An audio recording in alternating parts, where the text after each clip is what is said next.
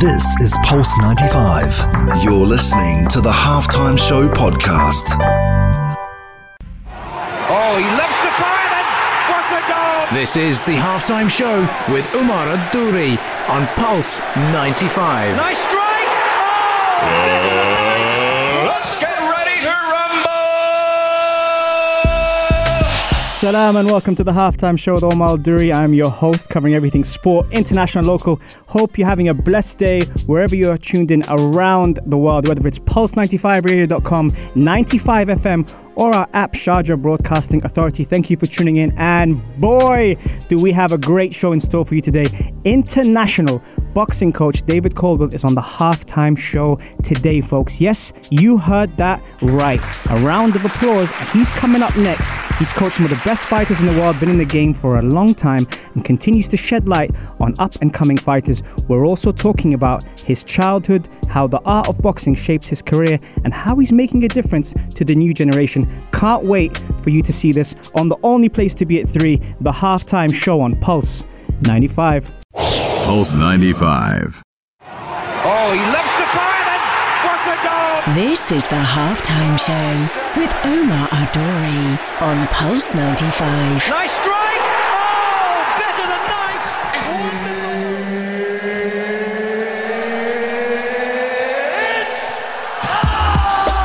It sure is that time. Salam and welcome to the Halftime Show with Umar Adouri. I'm your host, covering everything sport, international and local. Now, I'm really excited to pick this person's brain because for those that know and tune in normally on the Halftime Show, I'm a boxing fan. So I'm gassed to have this guy on. David Coldwell has boxed, coached and managed professionally. He's worked with boxers Anthony Fowler, Jordan Gill, Derek Chisora, Ryan Rhodes, Tony Bellew and David Hay, just to name a few. But who am I to name drop? A sports analyst who dissects fights to implement strategies in boxing. There's levels to this game, folks. David, welcome to the show. Thanks for having me. It's good to be here. Hey, listen, David. Now, we drove here together, right? So I'm going to say this to everyone. And I had to restrict myself from speaking to this guy because I wanted to pick his brain in the car ride over here. David, now let's talk about your childhood. Now, let's go back to young David Coldwell. You grew up to an English father and an Indian mother. Yeah. What was that like growing up, and especially in a place like UK? Yeah, back then, I mean, I'm 44 years old. So, which people, when we walked in here, did not believe that today, by the way. I use good moisturiser. What was that like growing up? So back then, England was a very different place to where it is now. Mm-hmm. Sheffield and Ecclesfield, where I'm from, a suburb of Sheffield, was very different. When I went into secondary school, there were 1,500 kids, and there was, I think, 3 of us that weren't white. Mm-hmm. So it was difficult. I had a bad time as a kid. I used to get bullied and picked on for being the smallest, right. For being a kid that had, we had dinner tickets because my dad didn't have a job at that stage, and also for being black. I got called everything. You know what I mean? You used to get packet go home. You used to get everything. Yeah. It used to be a stage where you'd be scared of walking down the street because kids, you knew certain houses, and they were playing on the yard, they'd be shouting, they'd come out at you. So it was tough. It was rough. Having an English father and an Indian mum, I was quite proud of the English side of me with my dad. Mm-hmm. That used to be my status as well. I belong here because my dad's English. Right. Well, I mean, you left home at 15. Yeah. Talk to me about that period in your life. So my parents were alcoholics. Mm-hmm. My mum never admitted to being an alcoholic, right. But my dad, straight, he got done. I remember the first part where I knew that he had a drinking problem, but I didn't know to what extent that meant. Mm-hmm. Was he got done for drink? He crashed a car, drink driving, while I was working out in Argentina. Okay. Now I was young then. I was young, but me and my mum didn't get on. It was a bad vibe. She would get very, very violent when she was drunk, and it got to a point at 15 that I had to leave home, and it was because there was something happened where I just thought one or the other's going to get killed. Yeah. So I made the decision to leave home at 15 years old. And it's the best thing I ever did. Wow. And where does boxing play a role in this childhood? Oh, wow. Boxing is something that without boxing, I wouldn't be the man that I am. I wouldn't be able to speak. I was so shy. I was so intimidated by absolutely everybody and anything that I wouldn't have been able to. I can't envisage myself, the kid that I was, even being able to talk to customers in a shop if I worked in a shop. Right. You know, I had that low self-esteem. I remember the first ever interview I did was because the media came in, the local television came in for Prince Nassim. And I was a kid that was training in the gym because I used to train in the same gym as Nav. Right. So I was in the gym. They asked me to do speak a few words, and I remember being sat on the side of the ring the first time that I was being interviewed. And I just started pouring with sweat. Really? And you know when you know that you're sweating and you know that you're embarrassed and you're hot under collar. And that's the kind of person I was. I mean, and it didn't even have to be a camera in front of you. Right. You as a stranger come up to try and talk to me, I'd be so shy. I was very intimidated. Right. Boxing has changed that, obviously. It made me a lot more confident.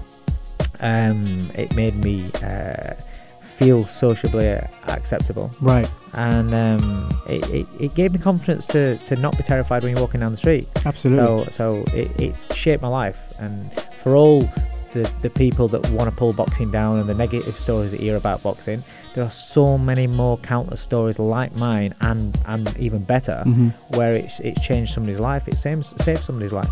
See, that's so interesting. Now, having been through what you have been personally so far and what you've said on the show, how has that affected you as a parent? Because then obviously you develop your own traits, and when you're in a sport like yourself and you're successful there, people assume the kids are going to follow suit.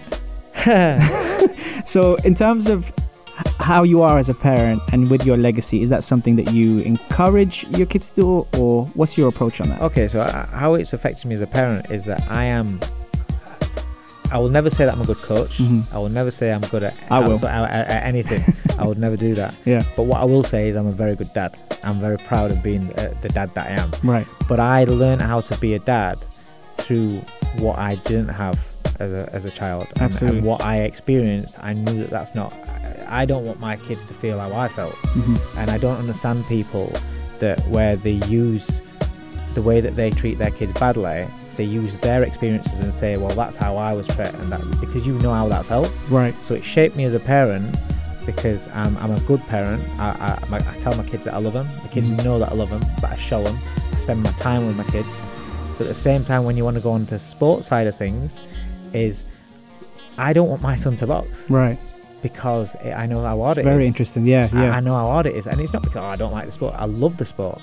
But it's not even just, I mean, I can't imagine seeing, and fathers and sons that work together and things like that, all fair play to you. Yeah. That's your personal choice.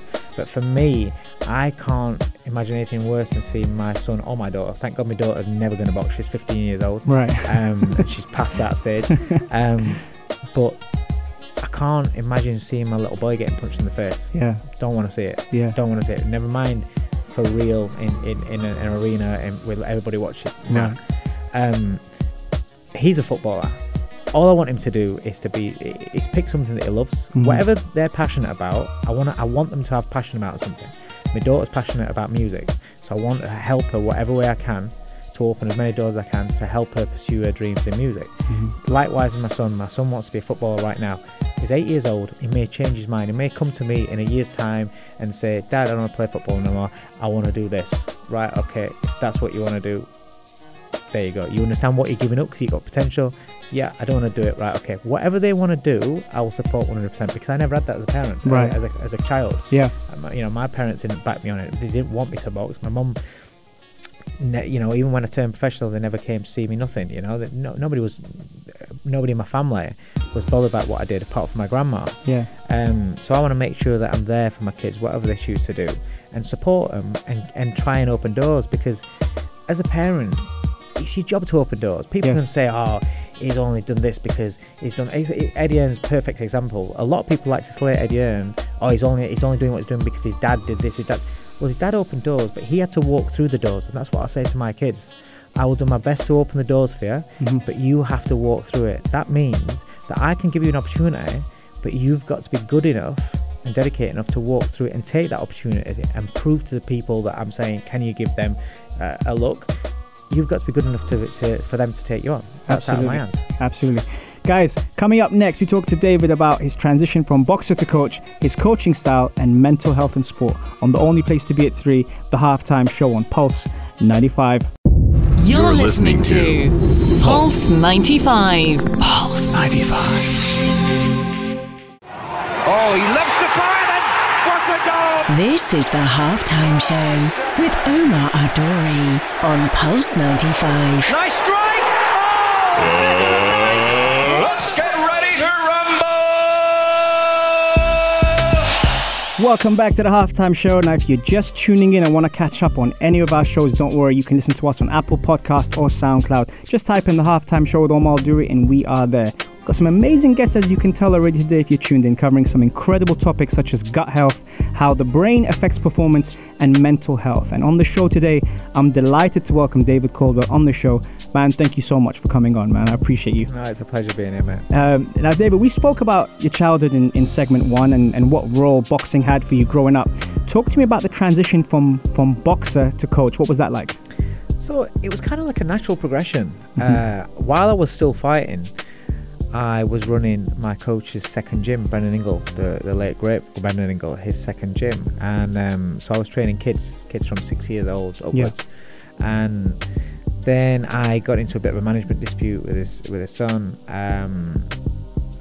They wouldn't release me in my contract. And in the 3 years, because I just signed a 3 years, in the 3 years that I sat my contract out, I had opened my own gym up. And the kids that I'd got were showing potential. Mm-hmm.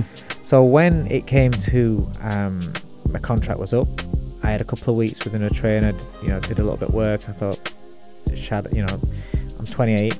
I'm thinking, do I make a push to come back myself, or have these kids that I'm working with got more potential than me? And I thought they've got more potential. So I ended up just going into there. I had my own amateur gym. Started off just doing amateurs. Then a kid was good enough to turn professional, so I turned professional as a coach, and it just snowballed from there, really. Nice. And one of the things we speak about, and you spoke about this in segment 1 about confidence and what it does for you, what boxing did for you. Now, mental health is something we talk about a lot on the show, and with your coaching and what you've been through, has shaped you as a person and a coach. Yeah. Where do you stand on, raising awareness on mental health in the current? It's such a big thing. Do you know what? It's obviously it's always been there. Right. There's always been issues. Since man, there must have always been issues. It's just that now it's become more public aware, and people are knowing more about it. We are seeing people that are in the public eye that are suffering with mental health issues. In boxing, you look at Tyson Fury. Yeah. But then you look at people like that, and you look at the depths that he went from. Yeah. To coming back to the top. Yes. Reclaiming his life, so to speak. But then also, this week we've had some horrendous news back in the new UK of Caroline Flack. Yes. There's people in the public eye now, and because it's people in the public eye, it's not that they're any more important than everybody else, but it's just that the awareness becomes more widespread because they are in the public eye. So then it becomes where you look on your Instagram and everybody's posting about it. You look on your Twitter and everybody's talking about it. But it's such a big thing, and the stresses and strains of everyday life take the toll. Yeah. It's a hard life. Yeah. But you have to be able to be mentally equipped to handle it. I've got a thing about schools. Schools are very big on still teaching old-fashioned subjects, things that you don't use or the general population don't use once you leave school. Majority of things that I learned at school I don't use in my day-to-day life. But what they don't teach in school is how to live, and if they don't teach about how to handle money, about lifestyle, about health. Yeah. They don't teach kids about anything from a young age. Now I'm trying to do that with my kids. You have to be open with kids. You can't shield them and protect them and think that they're in this bubble that nothing's going to affect them. Yeah. Living in, Disney doesn't exist. It's a hard world out there. There's a lot of kids turn on the news. They see stabbings. They're seeing this. They're seeing that. It's always bad news on TV. Yeah. Now some people and some children, that'll affect, and it puts them in a shell. It makes them anxious. Makes them, puts fear into them. Yeah. Unless you've got someone that's talking your way through it. My little boy will see something and he'll say, "Have you heard about them getting something?" And I talk him through it. Yeah. So then, right, okay, he registers it because he's heard it. Once you've heard something, you can't mask it and pretend it's not there. Correct. You have to be able to analyse it, and you have to be able to rationalise it. Absolutely. Just because that's happened there doesn't mean that's going to happen to you when you walk outside. A lot of people don't have that, and a lot of people then can have this build up, this fear, not just on stabbings and things like that. I'm talking about life. I'm talking about the stresses and strains of losing a job, finances, things like that. But this is what I'm saying. Schools should start teaching kids about well-being, mental health, about finances, looking after your money. So then, because a lot of mental health issues are caused by stresses of finances. Yeah. Because people are stressing about the job, people are stressing because they haven't got enough money. There's food banks on the up and everything, things like that. That again is adding into a pot. 100%. You know. So I think we need to start from now, from the youth, for the next generation, because there's, you know, you can tweet, you know, be kind and stuff like that. But that needs to come from education. People's attitudes need to change. Yeah, absolutely. And you know, one thing I really like about what you said in terms of life's lessons is you always end up separating the two between street smart and then school smart. Yeah. And then having that integration where you start to teach them at a young age about those things you mentioned, which is so important and so key for the next generation to not suffer from what has been around for years, but now using things like social media and those people in the public eye in the positive side. I really, really like what you said about that. Coming up next, guys, we talk about fighters who you might have heard of and hopefully what it's like coaching them from the man himself, David Coldwell. Stay tuned for more on Pulse 95. This is Pulse 95. Oh, he loves to fire. This is the halftime show with Umar Adouri on Pulse 95. Nice strike! Oh, better than nice!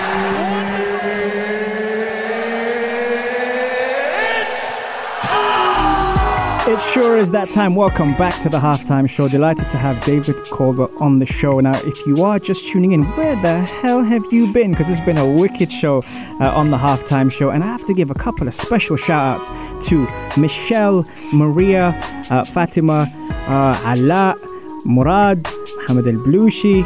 God, the list goes on, guys. And everyone who's tuned in at Omar Duri on the Instagram Live or even at David Coldwell. Thank you so much, guys, from everyone here at Pulse 95. Remember, this show would be nothing without you guys. And speaking of that, now, David, you have coached and worked with some great fighters. Each of them have their own story and journey, which coaches normally play quite a significant role in. I'm going to throw in a couple your way because I know I got too much to talk to you about, and we've only got an hour. So, Spice Boy Ryan Rhodes. Yeah. Really cool story I liked about that. Many considered him finished at the time. He had ambitions to win a British title, but you took it one step further, eventually getting him to fight Canelo Alvarez. Talk to me quickly about that experience. That was wicked. That was a really good time because, obviously, I mean, you were talking about a long time ago now. Yes. Like you say, everyone thought he would finish. He was boxing on little undercard fights on Hennessy shows. Mm-hmm. People literally in Sheffield, his hometown, thought that he'd retired. Yeah. And then when he came to me, because I wasn't really established at that point, again, then people just thought, he's just finished now. He's just looking for a cash out. Yeah. We had some ups and downs. You know, we had a little run. I think he had won 6 fights. I got him a deal with Frank Warren, won 6 fights, and he fought Gary Lockett for a WBO world title. Mm-hmm. Lost on points. But I promised him there in the ring that I'd get him another shot, and I said, "Trust me," I said, "You'll get there." You know, he won a British title. He ended up winning a European title in a big match with Jamie Moore back home. Massive match that was. Massive match. Yeah. And then, you know, the ultimate. We went to Mexico, to Guadalajara in Mexico, to fight Canelo Alvarez for the WBC world title. He lost in the last round. Right. Which is not. That's not light. You know. No. You know what? It could have gone and been comfortable to lose on points, but in the last round, at the end of the 11th round, I said to him, "Listen," I said, "we're never going to be here again." Yeah. I said, "Go out, give it everything you got. If you get done, you get done. You know, go out. You're never going to be here again." And he did. He went out and he tried. Yeah. And he got caught with a good body shot, and then Canelo finished him and stopped him in, I think there was a minute left or something like that. What was Canelo like? Do you know what? Would not believe the size difference from weigh-in to fight night. Yes. Oh my God. Tell me. I was going to ask you that. Tell me. I've heard so many things about that. So you see him at the weigh-in. Yeah. And you look at me and think, this is when he was 154. Right. So you look at me and think, you know what? That much bigger than Ryan. Right. So fight night comes, we're in the ring. Canelo's walking through, the crowd's unbelievable. Now this is Guadalajara, right? So the crowd's nuts. He comes into the ring. He walks in. He's got this dressing gown, green dressing gown. Looks like he's got shoulder pads in. Right, so he's in there. He's in the ring. Yeah. He takes the gown off. Yeah. He ain't got shoulder pads in. He's just big. Right. So usually when you see someone that's got a big upper body, and you know your fighter's looking at me thinking, whoa. You look at his legs, and his legs are quite skinny. Right. So I looked at Canelo's legs. I thought, oh my God, his legs are massive. I thought, what do you say here? So he was huge. He had calves they were massive. He was huge for the weight. I couldn't believe the difference. And he was very good. He was always just that one step. It's the subtle things. I always say, you can watch fighters all you want on YouTube and on TV. Watch them all you want. Even live when you're in an arena, watch them all you want. When you are in the opposite corner and you are that focused on them, you notice the subtle things that they do. You know the little twitches they'll do, the little feints they'll do, and the timing. You notice things so much better. Right. And he was special. I knew then he was special. I've been lucky to be, I've been in the opposite corner. Some great fighters: Terence Crawford, Canelo, Usyk, Inoue. Some great fighters. That's amazing, and it's nice to get that ringside kind of feedback. And then in 2013, following Tony Bellew's loss to Adonis Stevenson, you got approached by Bellew. What was Tony Bellew like to work with? Brilliant. We ended up being very, very close. We was friends before that. Yeah. He actually came down as an amateur, sparred at my gym with one of my pros, and I looked at him and I thought, wow, he's a TV fighter. Yeah. I was like, why aren't you turning pro? He says, I am. He says, I'm signing with somebody else. Right. I said, have you signed yet? He went, no. I said, well, wait. And at that point, I was working with Frank Warren. So I picked up the phone. I said to him, I said, I'll get you an appointment with Warren's office. He went, no. He said, I've tried. He said, I've tried 3 times. He said, they've cancelled on me every time. I said, I'll get you in. Picked up the phone, and on the following Monday, myself, him and his dad, we drove down to Frank Warren's office, and he ended up getting a deal with Warren. But then fast forward years, I think it might have been 2013 maybe, I actually promoted him. I won a purse bid for one of his fights. Right. Again, I wasn't trading him anything. Me and Eddie Hearn lost an absolute packet on that show. It was a nightmare. That was one of his British title defences. And then after Stevenson, I'd helped tighten the corners for a couple of fights before Stevenson. Okay. And then I went to Canada with him for Stevenson, just to help his coach out. Wouldn't say anything, nothing. Yeah. And then after the Stevenson fight, he rang me and said, can you come up for a chat? And asked me to coach him. And the relationship was fantastic. Do you know what? It was so funny because obviously I'm down here, he's up there. Right. And there were times when I'd have to give him a telling off. Of course, But he listens. He's such a disciplined student. Nice. He's the hardest worker you could ever meet. He will tell you he's not the most naturally gifted. Yeah, he says that a lot. But he's the hardest worker. And you know what? He's the most loyal person you'd ever meet. He's fiercely loyal. I like to hear that. Things gel, and his career takes a turning obviously from then. And then the iconic match is set between David Haye and Tony Bellew 1, right? Yeah. The fight was set for 4th of March 2017 at the O2 Arena. There's a real rocky feel to this story, with Bellew, and especially from what you've said, and obviously a lot of research I've done. What was that like? Oh, it was unbelievable because David A made it so personal. He threw a punch at Tony. The stuff that he was saying, he was mocking him, mocking myself. It was vile. And obviously, he was a massive name that the whole country was talking about it. You'd walk down the street, people talking about it. And on the night itself, it was just. Do you know what? Because I'd worked with Hay, with Adam Booth, and I knew him in the gyms. I knew what it was like. I was very confident Bellew was going to win. Really? Yeah. Do you know what? When I was in the ring for the introductions, it's the most relaxed I've ever been. I'm not usually. I was like laid on the ropes, leaning back on the ropes, just watching Hay walk into the ring, and I was so relaxed. I just knew that Tony was going to win. I know Tony Bellew so well. I know what he's capable of, and I know what his mindset is, and I knew he was going to beat him. Obviously, I didn't know that he was going to get wind on an injury in that fight. Yeah. But the injury actually spoiled what our game plan was. Right. The fight was unraveling as I wanted it to.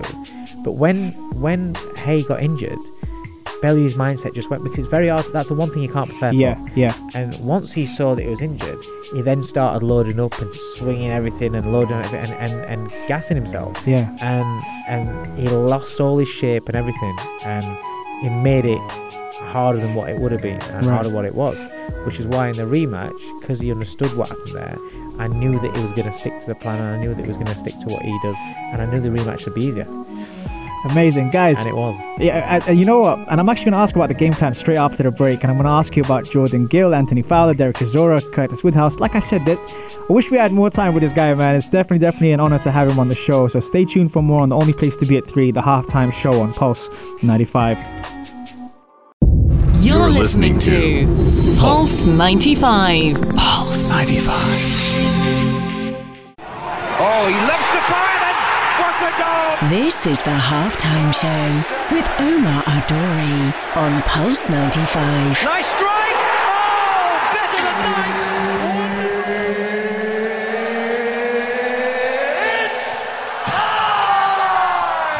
It sure is that time, and I can't believe it's almost full time on the halftime show. What a show it's been. And if you've been lucky enough to be with us on the Instagram live at Omar Duri, you would get a lot more content than you are getting on the waves. But we are very, very honored and lucky to have David Coldwell on the show today. We're talking all sorts of stuff. We spoke about his childhood, we spoke about mental health, we spoke about education, we spoke about Tony Bellew, we spoke about Ryan Rhodes. We got through quite a bit today, and you know what? I didn't even feel we're on the 4th segment already. David, thank you very much for coming on the show. Been good, man. It's been good. Now I'm lucky because I'm picking your brain even when we're off air. But there's a couple of fighters, mentioned often as a future superstar, Jordan Gill, Anthony Fowler. In your eyes, you said a future world champion, Curtis Woodhouse, a former footballer. And I know you have a passion for football. Just tell me, what's the integration like from obviously having played, he was playing football and then you obviously shaping him into a boxer. Is there similarities? Is there things that you pick together? No, or? it's just when Curtis walks from the door, I mean, we're going back, this is in the same sort of era as Ryan and Kel. They all trained together. There was Ryan Rose, Kel Brook, and Curtis all trained together. He came along and we thought he was nuts, giving up professional football to be a boxer. Yeah, you know. But he showed that although he had no natural talent, no natural ability, he was the hardest worker in the room. And if you're the hardest worker in the room, you can achieve your dreams, and that's what he ended up doing. You know, he went from football. Everybody saw him as a joke when he was starting off. Yeah, he had some bumps in the roads, he had some losses, a few losses. But he kept going, and he ended up being British champion, which was an unbelievable achievement. Absolutely, it really was. Absolutely. That's really interesting. Derek Chisora, controversial character. Yeah. Derek. Do you know what? But no, for me, it was such a pleasure to work with. Really? It really was. I mean, we're still friends. Yeah. The only reason that we don't work together is because he needed me to train him in London. Right. And I can't. I'm from up north. I've got my family. Yeah. I've got Jordan Gill. I've got Hopi Price in the gym. Yeah. And I can't leave them to go down to London. So that's why we split. But we still speak now. Yeah. We still speak on the phone. Jordan Gill's a phenomenal talent. He is an outstanding talent. He had a bad year last year. Right. He made the wrong decisions where he chose to fight and not tell me when he was ill. He got beat. I always say once you make that choice to get in that ring, that's it. Yes. You can't sulk about the choices you made. Yeah. He chose to fight. He was ill. He got beat. I was absolutely devastated. Heartbroken for him. And then the worst thing is he came out with a fight. We thought we were going to get going. He come down with a thyroid condition, and it was a serious illness. We thought that he was never going to box again. There was points where I thought he was going to box again, but thank God things have leveled out, and he's back now. He literally started sparring this morning. It's his first spar for months. Amazing. So he's back now. He's on the road. He's going to fight March 28th. Okay. On Sky Sports and on a Matchroom show. Yeah. And I've also Hopi Price. Hopi Price is a phenomenal talent. 19 years old. Junior Olympic champion. Yeah. World Championship silver, where he got ripped off in the final. Right. He's a great fighter, great talent, and him and Jordan are just sponges. They're the kids that you can just be around. They're great role models, which is why I have my kid around them. Yes. They are great role models. And they're very focused, they're very intelligent, and they're very talented. Amazing.